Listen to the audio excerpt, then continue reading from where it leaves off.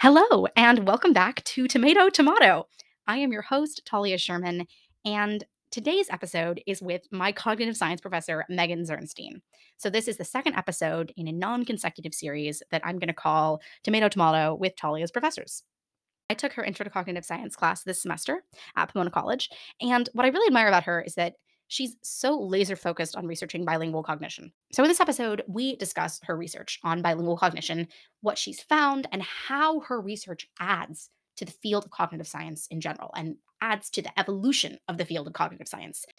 Beyond discussing Professor Zernstein's research and beyond talking about the questions that researchers are currently asking about the bilingual brain and the monolingual brain and about language and linguistic theory, we talk about the Sapir-Whorf hypothesis.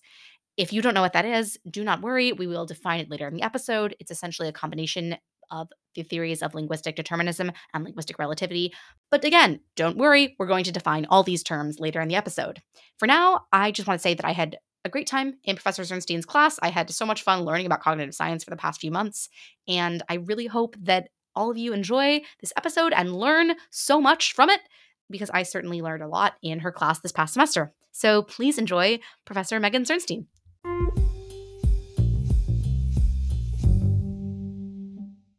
Megan Zirnstein, welcome to the podcast. Thank you. Hi. It's wonderful to have you here. You're my cognitive science professor this semester, and loving your class, Intro to Cognitive Science. Oh, that's nice to hear, especially right before the last day of class. So what do you do? Who are you? What are you doing? Who are you? Why are you in this field? You're a cognitive scientist. That's a little bit different from a linguist. Yeah. What's going on? Yeah, so I guess one way to put it would be that I am just a person that is interested in language, is what I started out being interested in as an undergraduate student. And then I got interested in cognition because I found as I was going through my undergraduate and graduate education that, and this is me on my soapbox, is that I think studying language from a cognitive perspective is the best way to understand cognition. So if you want to understand what it means to be a person who thinks and feels and has a life where you're reacting with other people in the real world, language research is the thing to do. And slowly but surely, I transitioned from being more of a, I guess you could say, psychologist studying language to being a cognitive neuroscientist studying bilingualism to now being a cognitive scientist and cognitive neuroscientist trying to understand all of the above. Do you think that change is reflective of a change within the field of cognitive science and psych and neuroscience all interacting? Or do you think that's really a reflection of your change as an individual academic researcher in these fields? I mean, the boring answer is a little bit of both, right? And just the programs you kind of end up in and how that sort of helps you mature as a researcher and scientist. So the first lab that I ever worked in as an undergrad was a really kind of hardcore research center in cognitive science where they deliberately wanted to ignore neuroscience. That was not their jam. It was all about human-computer interaction, believe me or not. And that's obviously not something I do nowadays. But that sort of set the stage for me being well, what about psychology? What about neuroscience? Would be really interested here. So I think it's less about where the field is going, although it's definitely getting more interdisciplinary, and more about when you end up in one place and you're naturally curious, you're going to try to seek out those answers in other situations. So if I'd started out at the opposite end, maybe I would have ended up in a human computer interaction lab. So let's talk about your research. Sure. You've done a lot of it. You're still doing so much of it, which I think is cool because we're at a teaching institution, but you're still a hardcore researcher and you research bilingualism. Yes. So what's going on with bilingualism? You have a very unique approach to research. Obviously it's interdisciplinary, which we love, but what's going on with your research? Perhaps some major findings? So I guess one way of tying it back to what I was talking about before about the trajectory of how one matures as a scientist is I started out just being interested in language. And it turns out if you look at just the psycholinguistic literature, hidden in sort of the literature are a lot of studies where the participants just are bilingual, but no one talks about it. So there used to be this assumption that if you had one first acquired language that sort of maintained dominance, that nothing would ever affect that language. And so a lot of psycholinguistic research, and I'm thinking in particular of a lot of EEG research, so neuroscientific research in the Netherlands with Dutch English speakers, where they just look at Dutch processing and then just don't even mention that those are actually really highly proficient multilinguals who also speak English, French, and German. And then they assume that the Dutch is never going to be impacted by those other languages. But we know now, after a couple decades of research, is that your second, third, or fourth languages can also have an impact on your first. That it's not just this like rock of Gibraltar, basically. It's permeable and it can change. And so I think a lot of what I am interested in doing is sort of tearing down some of those initial assumptions and trying to demonstrate some ways that bilinguals are actually really highly capable and are doing things that monolinguals are not able to demonstrate in the same way because they only know one language. In going through your publications and in going through the slides that you had for our class, it's really clear to me that bilingualism is very dynamic, and learning a new language is a dynamic process. And when you learn a new language, it influences the other languages you know and vice versa. And that's all really cool to me. And that kind of led me to noticing to this pattern in at least 2 of your publications where you refer to the bilingual brain as plastic. In a paper from 2018, quote, research suggests that bilingual language processing is, at its core, plastic. Proficient speakers, listeners, readers, and learners all appear capable of exploiting multiple strategies to regulate their languages. And then in a paper from 2022, you talked about the plasticity of the bilingual brain. Yeah. So you mentioned to me that this might not be a metaphor, although I called it a metaphor. I guess maybe it actually is, and I've just been so embedded in the literature in the field so long that I'm like, no, this is a very useful, meaningful, very concrete way of referring to like cognitive processing. So I think what we're referring to there, if I remember correctly, is thinking about dynamic reactions that bilinguals have to their environments. So a lot of this idea about bilingual brains being plastic and being adaptive comes from Abitalebi and Green's adaptive control hypothesis. So this idea that a bilingual person is going to be immersed in a particular location. So if you remember back to like our bilingual cognition lecture, I showed you pictures of the brain and the sort of brain networks that are involved in helping you manage competition between the languages, right? And those same brain networks are also involved in managing just all kinds of competition, just controlling your ability to interact ably and efficiently in the real world. Well, according to this adaptive control hypothesis, or ACH, you might be in particular contexts that essentially put you in modes that are going to exercise those skills in different ways. So let's say, for example, that you're a person who is bilingual, and we won't make assumptions yet about like what your language balance is, whether one's more dominant or the other. You just know at least 2 languages proficiently enough to use them. But you happen to be in what's called a single language context, where you only use one language for a really long time. The effect that that context has on you is going to be very different over time, and it will change you, and you will adapt to it. You should adapt to it, right? In comparison to if you were in a dual language context. Maybe you have a language that's more used with your friends and family, and then you have another language you use at work or as part of education, right? Those 2 contexts can be very different in how they force you to switch between your languages and maintain your languages in different ways. Now compare those to what's called like a dense code switching context. So we could think about sort of Caribbean dialects of Spanish used maybe in like Puerto Rico, for example. So code switching communities with Spanish and English in Puerto Rico, that's very different because it's not just 2 languages being present, it's 2 languages being present and opportunistically mixed. And so those are just 3 potential circumstances that can have an effect on the different recruitments of those brain regions involved in helping you control your languages and use them efficiently. They're sometimes referred to as open control versus non-open control, where like code switchers can basically say, I'm opening up the parallel activation of my languages, and I'm just going to switch in a way that follows regular statistical properties of code switching, but also is opportunistically taking advantage of how my languages happen to be active and whether or not my communicative partner is also a code switcher. Right, so you have to be really sensitive to that as well. Whereas even in a dual language context for a non-code switcher, that's going to be very different and more effortful, perhaps, having to switch between speakers and between contexts. And so because that's different, long-term, over decades, it's likely to have a very different repercussion on your brain. Right. Yes. That's a really great summary, and I feel like I'm still processing that. But it's interesting to compare that to code switching in general and like dialect code switching. Obviously, the way we classify what is a dialect and what is a language is inherently very political, and there's not like an actual definition of these things. But I'm in a sociolinguistics class, and the literature there is very much, it's all about the opportunistic situation. When you use one language or one dialect versus another, it's about audience design or style shifting, whatever it may be. but there's not so much focus on the cognitive elements or the cognitive control elements that play into switching between dialects, whereas with bilingualism, there is that layer there. There's also this like cognitive side of it where there's this sort of intuition that if you are code switching, there's a difference between that and language switching, where code switching is something that you have voluntarily chosen to do. Right. Whereas overt language switching, being forced to switch, is therefore going to be something you're reacting to that you potentially didn't expect.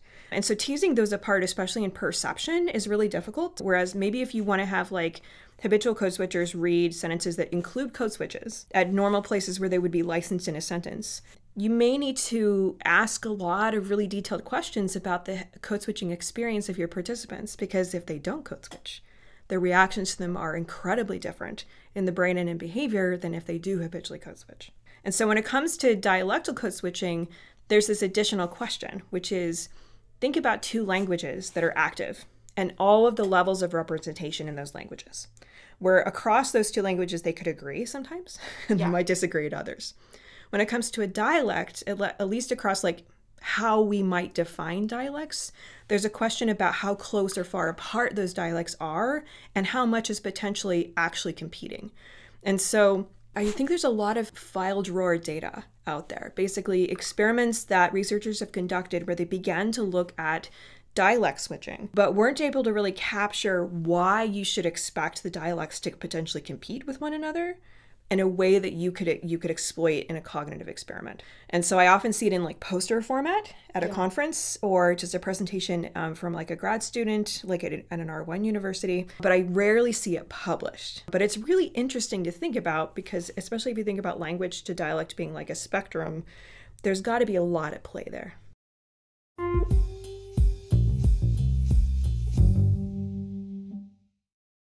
So I really want to get to the Sapir-Whorf hypothesis because that was my favorite reading that you assigned for the class. Oh, great. I was obsessed with it. I was like linguistic relativity, linguistic determinism. I for a second there, I was like, I'm a linguistic determinist. And then I kind of read a little deeper and I was like, maybe I'm not. Sorry, take it back. Okay, let's define these key terms. So linguistic determinism, the theory that the language we speak determines thought, determines what we're capable to conceptualize, the thoughts we have, the way we conceive of the world. Linguistic relativity being that language influences thought, the thoughts that we have, the conceptions we make, the things that we're able to understand. The Sapir-Whorf hypothesis being a combination somewhat of the two.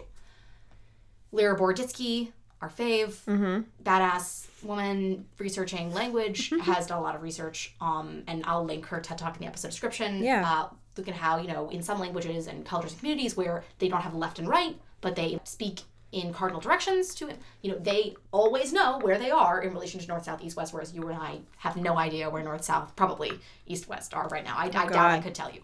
But also how, we have colors in the English language and then other languages have more words for different categories for different colors, things like that. And there's tension there of like whether or not we're able to conceptualize or whether or not we're able to understand certain things that are able to be understood by speakers of other languages simply because we are not native speakers of that language. There's a lot of grammar and substrate effects, right?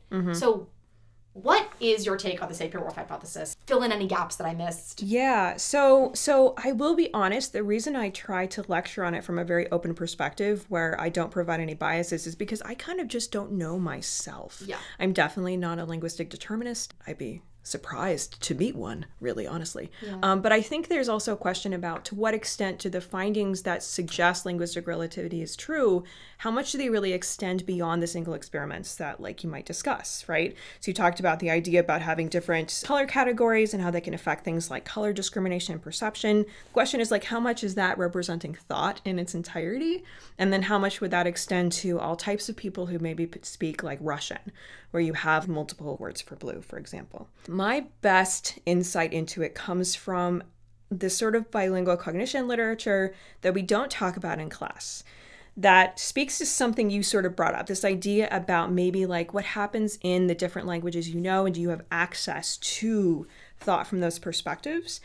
And if you think about it, what might be the barriers to you having access to using a language and having it impact you in that way? One could be maybe I'm less proficient. Another could be maybe I acquired the language much later, and so I just have additional boundaries in place for me to be able to become truly proficient. And there's this interesting intersection, I think, between the language and thought literature and also sort of emotional resonance in language, about this idea that there may be something that is less emotionally resonant in either a later learned language or a second language or less proficient language. So if you think about, like, what would be an example for like for you of like a language you feel less proficient in? Spanish. Okay, yeah. Yeah. Do you feel like you could joke as well in Spanish? No. Do you see maybe a trajectory for you leading into the future where you could eventually joke in Spanish? Yeah. Yeah. What things do you think would help you get to that point? Consistent immersion. Yeah, so like exposure yes. to the statistical distribution of the languages, so that you sort of more automatically pick up on like what would potential like amusing choices be. But at the same time, even when you're beginning to acquire a language, you also like can play around with it in the way that children do, right? Which feels weird to say of adult late acquisition, but it is true. You'll find things funny for different reasons in a way that like a native speaker wouldn't. Yeah. So that's where this begins to break down slightly. But the same is true about getting like the social pragmatics of a language and understanding why a native speaker would find something funny. That can be something that's kind of a barrier. And there's some really interesting research that suggests that things may not resonate for you as much in that second language as it does in your first. For example, taboo words. Things like if you heard like a caregiver or like family member yell your name or something in an accent that's more like your native language versus your non-native language, you'll react to it much more viscerally, right, in the native. And then there's also some suggestion that whether or not you're forming decisions and trying to make decisions in your first or second language, dominant or non-dominant, it can change how rational you are. And so this gets back to a little bit of sort of neuroeconomics, just a little bit, like this idea that you assume, hopefully, that everyone's rational and a rational decision maker, which is not really true, but we can all hope for, right? And it turns out that emotion really gets in the way. And emotion is a really big component of why it's so hard to make rational decisions, especially in your first language. Well, what about in your second? What do you think might happen? I'm guessing it's a little harder. It's harder, yet because you don't have the emotional resonance, you might make more rational decisions. Oh, okay. Yeah, so have you ever heard of the trolley problem? Yeah. Yeah. So the trolley problem would be one example. You would end up saving more lives and be able to more quickly make that kind of decision to potentially change the switch of the train to go down the track to hit that one person versus keep going on the track that it's on to hit 5, for example. Yeah. Where part of the choice of saving more people versus killing fewer involves you having to be active, like an active participant in that. It turns out that that kind of stuff seems to be easier to do in a language that you're slightly less proficient or less dominant in. Yeah. So that's thought, right? That's decision making. And so there's now a sort of this question in the field that I really don't think has been resolved, but a couple students in the cognitive science program have been trying to pursue in different projects in different places, is thinking about, is this a proficiency issue? Do I just need to be exposed and immersed more? Or is it an age of acquisition issue where there's something just very special about acquiring a language when you're a child that resonates with you emotionally? Right? Yeah. And that's kind of where the literature is right now. There's no perfect consensus. And it ties in really interestingly with heritage bilingualism. So heritage bilingualism is the idea that you grow up with a home language, and that home language may not be a language of status where you're growing up. So for example, that might be in a lot of parts of the United States, Spanish being a home language versus English being the language of education and status in many parts of the country. Well, you might have grown up in the home speaking and using Spanish, especially with your family members, and you might continue using Spanish with your family members, especially if your family recently immigrated and you're a second generation citizen, basically. So the question is, what happens with that home language? Usually heritage bilinguals appear to slightly lose proficiency, or they don't gain the reading and writing proficiency in that home language in the same way that one might do if you only knew one language, for example. And yet at the same time, there's some research that suggests that because it was your first, it emotionally resonates for you in a very different way than even your dominant language, as English ends up becoming for a lot of these speakers. So it's a very nuanced aspect of bilingualism that's actually so incredibly common in the United States that I just as I talked about how those Dutch speakers were accidentally multilinguals in that early psycholinguistic research, and that their bilingualism or multilingualism was ignored. A lot of bilingualism research includes research on heritage bilinguals, but they don't talk about their heritage bilingualism. So that's something else that needs to sort of add to this literature. Yeah. So what are the key terms there? Emotional resonance. Yes. Okay. Because that's really interesting of Yeah. like, you know, your first language being more emotionally resonant and then that influencing the thoughts that you're able to have.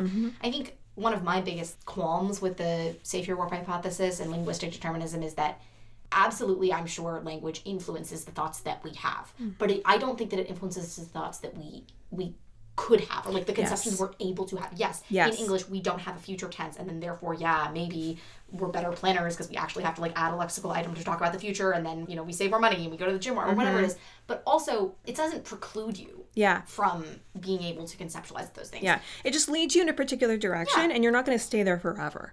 Right? It just helps. It like, the way I refer to it is like it obliges you to focus on something, at least for some time. Right. And an example you give in class of how in English we have counterfactuals. Like, if I had done this, I would do this.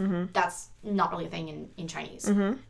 That doesn't mean that someone who speaks Chinese could not conceptualize of a... It just means... But will they ever? That's, I guess, another question too. Is like, but will they? I think they will. I think the difficulty is demonstrating that. So there's always this really tough tension between, can I demonstrate this in a lab or with data versus is this probably something that really exists? And I think it's really important as especially a language or cognitive researcher or linguist basically, to think about like, no, but I know this is what people actually do. And still try your best to come up with a paradigm or analysis that can still demonstrate what you're pretty sure is there and try to wed the two together without being biased in one particular direction. Yeah. But I feel like it's an endless question. Like, what does and doesn't language change about what thoughts we can have? One of the reasons you gave all these other words, it was like, oh, well, we disagree with linguistic determinism, we disagree with linguistic relativity, but language is an augmenter, a spotlighter. And I was like, you're saying the same thing. Like, you're not... it's and I think another thing is that I think especially because language use is so ubiquitous that it's really hard to disentangle what it means to say make a decision or perform well in a perception task while divorcing language. Like if you ever go to like any sort of main department, whether it's in a psychology department or some cognitive science department, and you look at all the areas of research, you might find that whether or not someone's studying memory or perception or something else, that they're using language stimuli. And from a language scientist perspective, it's like, it's tough because you're kind of like, wait a minute, you're studying language. You just never talk about it or control your stimuli. And so I think there's just this understanding that it's always involved and it's always the best way to collect data from participants is to speak with them and ask them questions and have them inform you about how they feel about things, etc. So I guess my answer to your question is like a sad, like, I don't actually care about the severe warp hypothesis, really. I care more about reasons why you may not be able to replicate some of the experiments. And I this strong intuition that a lot of the variability that might be at play would be because of multi-language contact. That's just inherent in it, you know? So like a lot of the studies we were talking about, working with like Chinese and English, for example, used Chinese English bilinguals as participants. And so there's a question of like, okay, there must have been some language interaction happening there, some language interference potentially, that's going to be at play that might be, and I'm biased in this direction, more interesting, right? More interesting. Because that would suggest that there might be modes that someone can move in and out of. But even with the emotion bilingualism literature, I think people doing that research will be the first to tell you that it's not that it changes your personality, because you could always make any of these decisions. It just changes the likelihood that you're going to trend in a particular direction, potentially. Right. Yeah. That's an awesome answer. I like that. No one's ever said that to one of my questions. I don't care. Oh. I love it, though. That's great.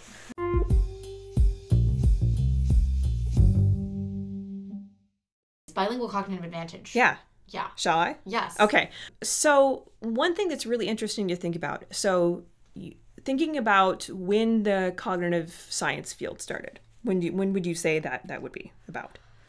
Oh gosh. Wrong answer is accepted. I did do an entire test on this. So it was the 50s was like approximately. Cognitive revolution. Yeah. Okay. And so then think the cognitive neuroscience revolution happens a couple decades later because we have to have the techniques ready for us to start exploring what's happening in the brain. After that, the bilingualism field started. Now, bilingualism has always been of interest. I think some of the first initial studies, which are quite unfortunate, and have a sort of eugenicist perspective from the 1930s, focused on looking at IQ differences between bilingual and monolingual children. But the goal, from a very westernized perspective, was to demonstrate that there was something wrong with being exposed to anything but English from an earlier age. And that, thankfully, has been really broken down, but that still persists. There's this vibe that's a little hard to get rid of. And so some of the reactions to that earlier IQ literature came in, I'd say maybe 90s, 2000s, of sort of a reaction where it's like, no, let's try to demonstrate that bilingual children are fine, that they are still able to develop, just as well as their monolingual peers. And then even if something's different, that doesn't mean there's something bad that's happening. And in fact, you could even go so far as to say that because someone could develop normally speaking more than one language, then maybe monolingual children are being given a disservice. And so that was an initial change that then led to this idea that maybe being exposed to more than one language has an effect on your development that could be positive. So that's where the trajectory happens. Now, over time, what's ended up happening is that because it's such a young field, and so if you think about this sort of theoretical development side of trying to explain what cognitive processes are involved and how bilingualism might affect you, how it interacts in your mind and brain, really only began like a couple decades ago. So we're in this state where simultaneously doing theoretical development while also trying to collect data and understand that data. And so I think a lot of people experience this disconnect and sort of uncomfortableness about being in this sort of unknown Wild West, and then also maybe not being totally trained and able to come up with a theoretical explanation for what's going on the data. And that's a real hard place to be. And so you'll see papers that pop up and they'll talk about like the haze in the literature, the noise. And really it's just variability that has yet to be explained, right? And so I think when it comes to things like understanding the relationship between why being bilingual might affect your cognitive processing outside of language, we're at the earliest stages of understanding those processes. And then some have leapt ahead and said, I'm just going to compare bilinguals and monolinguals. And then they'll find differences and they'll say, okay, wham, bam, thank you, ma'am, I'm done. And then not have a really satisfying, at least to my eye, theoretical explanation for those effects. And so now, and this may just be because I'm thinking of I'm doing this myself, is that a lot of researchers are now trying to turn back a little bit and be like, okay, sometimes these effects aren't replicated very easily, sometimes they are. And my honest impression of that is that, no duh, right? Just as anyone who uses one language is very different from any other person who uses that one language. Monolinguals are not some kind of like gold standard for language use. Bilinguals are just so much more incredibly diverse because they speak multiple languages.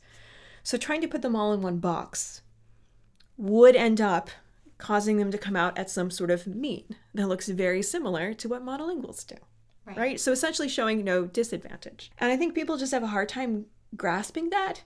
And it's very difficult coming up as like a student in the field and trying to understand why more senior researchers seem to have a problem with that. But yeah, one of my mentors would have called it anti-intellectual, but that could be one way of thinking of it. I think it's a pretty fine way of thinking about it. I think another thing that you brought up in class too was like comparing different bilinguals to each other is interesting because it's like some people are bilingual because of circumstance and some people are bilingual because of opportunity. Yeah. And there are differences here between the languages you're bilingual in and for what reason. Yeah, I remember being at a cognitive neuroscience conference like before the pandemic, so years ago at this point, where someone I knew who does not do this research was like, well, surely if we just had like an international study where we just tested all bilinguals and compared them to all monolinguals, we'd be able to find this out. And I was like, no. It would just be like saying we're going to find out like food preferences where everyone's just different for so many different reasons that it's all just going to wash out. A much more intellectually curious way of looking at it would be to say, maybe monolinguals aren't the best comparison. Maybe it would be better, and this is where I hope the field is moving, whether or not I think it will happen soon, I don't know, is to follow bilingual people throughout development. Basically do longitudinal research to understand how these things change over time. And the pandemic sure kept that from happening, but I think it's getting closer and closer, and I think it's now understood in a lot of smaller circles in the bilingualism field that that needs to happen.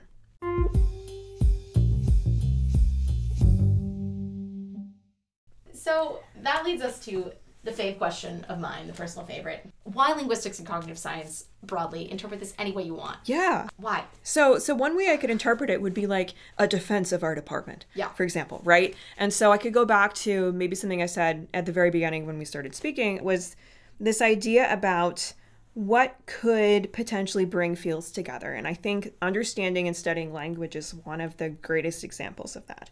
And I think that studying language is one of the greatest examples of what could be one of the most pure forms of a liberal arts sort of research investment, right? Because it brings together so many different potential perspectives that I think it's very special that we have this particular department. And I think it's very special that everyone in our department studies language in some capacity, whether they're a sociolinguist, a field linguist, a syntactician, a bilingual cognition expert, or someone who studies like memory and aging in language. All of us in some capacity want to understand what language is. Now, what's also very special is that if you have a department or group that come from different disciplines, yes, you will often be in places where you don't understand one another. And so I think another exciting thing about our department is that a lot of us are just getting to know one another. We're a relatively young department. And because of that, there's a lot of exciting potential for developments in the future. Maybe not necessarily like tons of like cross collaboration, but a lot of cross talk that I'm actually really excited about too. So one example of this would be, like, I remember Mike Dierks asking me, like, well, how is it possible for like a psycholinguist or cognitive neuroscientist to say, I'm going to create this experiment that assesses how language works, how like something about language works. And then he said, from a field linguist perspective, they don't even know what language is. Right. Right. And I don't even know if this would be a satisfactory answer, but my only response could be, why not? Like, why not try and then be open to the possibility that you're going to be wrong, right? Because if you had to wait, it would take a very long time until we could fully document all aspects of language use in the field. So it's sort of like, this is what we have for now, and so we're going to try. Another perspective from like sort of this cross-disciplinary look comes from a friend of mine who's a phonologist, who said that, I don't know if she'd feel this way anymore, but when she joined one of the labs I was in at Penn State, which had a lot of cognitive scientists in it and not as many linguists at the time, and she was like, it's like you cognitive scientists are using language to understand cognition, but not to understand language. And I was like, well, no, it's more that cognitive scientists think of language as a cognitive phenomenon. Right?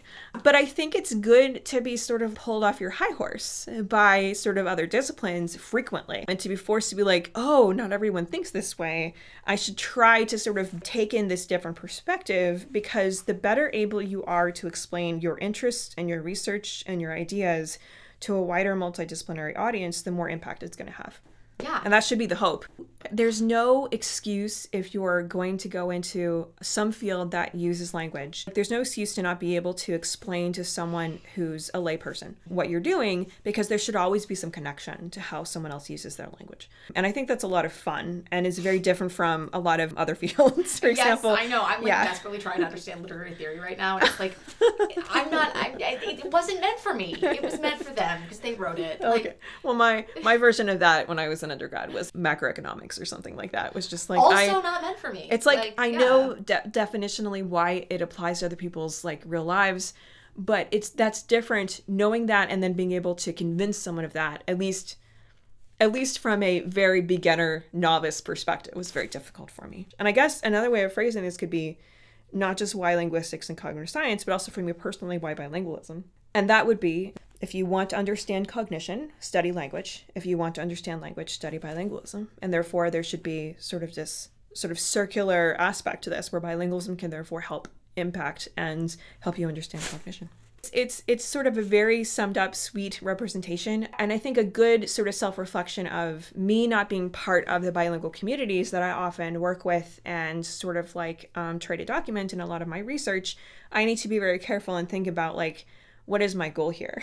Why am I involved at all? And that's sort of my sweet explanation, is that I want to understand cognition.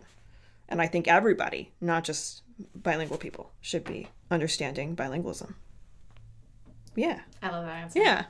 Thank you so much for joining me on the podcast. Oh, yeah, you're more than welcome. This is a lot of fun.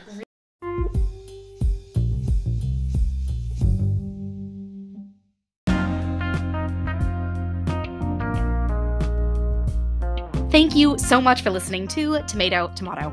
I have been your host, Talia Sherman, and that was my interview with Professor Megan Zirnstein from Pomona College. Again, you can find links to all her research and more, so many fascinating things, linked in the episode description. Now that you understand the Sapir-Whorf hypothesis with a bit more clarity, I would highly, highly recommend that everyone go watch Lera Boroditsky's TED Talk, which is linked in the episode description. It is a TED Talk, one of my absolute all-time favorites, about how language influences thought. As always, please rate, review, and perhaps if you're feeling generous and you want to make my heart sing, subscribe to the podcast so that you can be notified when new episodes drop, because believe me, you want to be notified when new episodes drop. In the next episode, I will be interviewing my sociolinguistics professor and my all-time favorite linguist, Professor Nicole Holliday. So stay tuned for that, and I will speak to you in the next episode. Bye!